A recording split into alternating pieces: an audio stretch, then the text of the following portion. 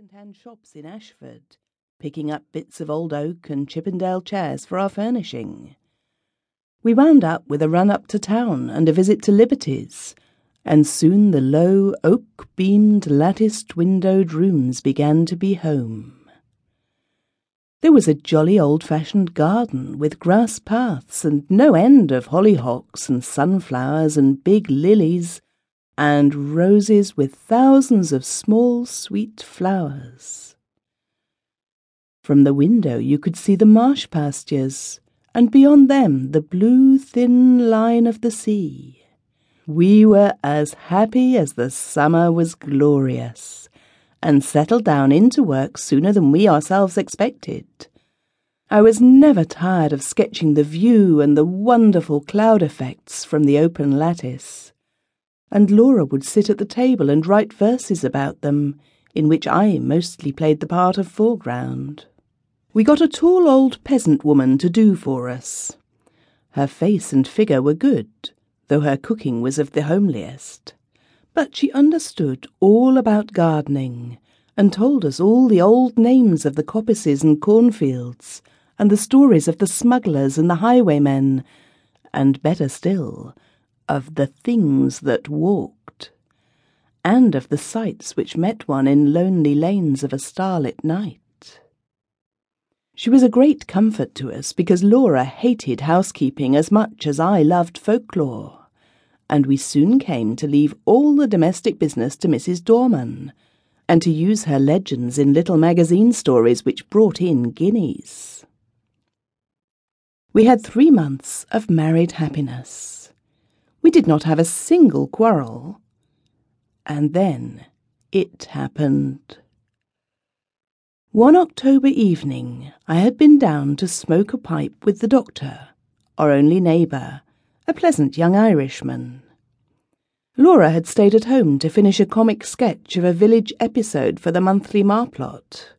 I left her laughing over her own jokes, and came in to see her, a crumpled heap of pale muslin, weeping on the window-sill.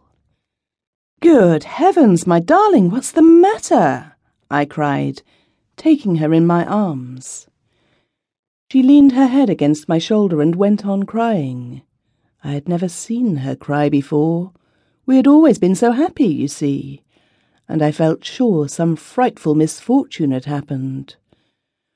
"What is the matter? Do speak."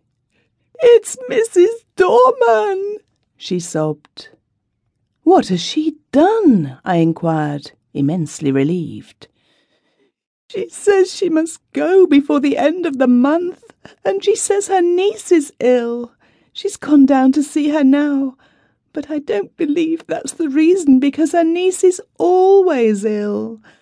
I believe someone has been setting her against us. Her manner was so queer."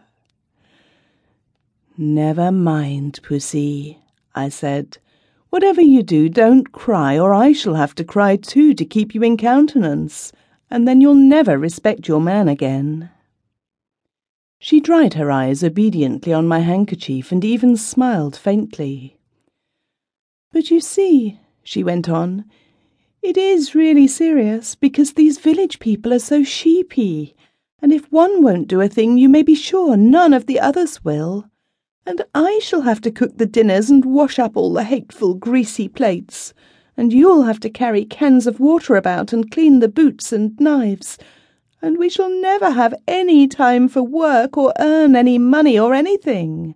We shall have to work all day, and only be able to rest when we are waiting for the kettle to boil."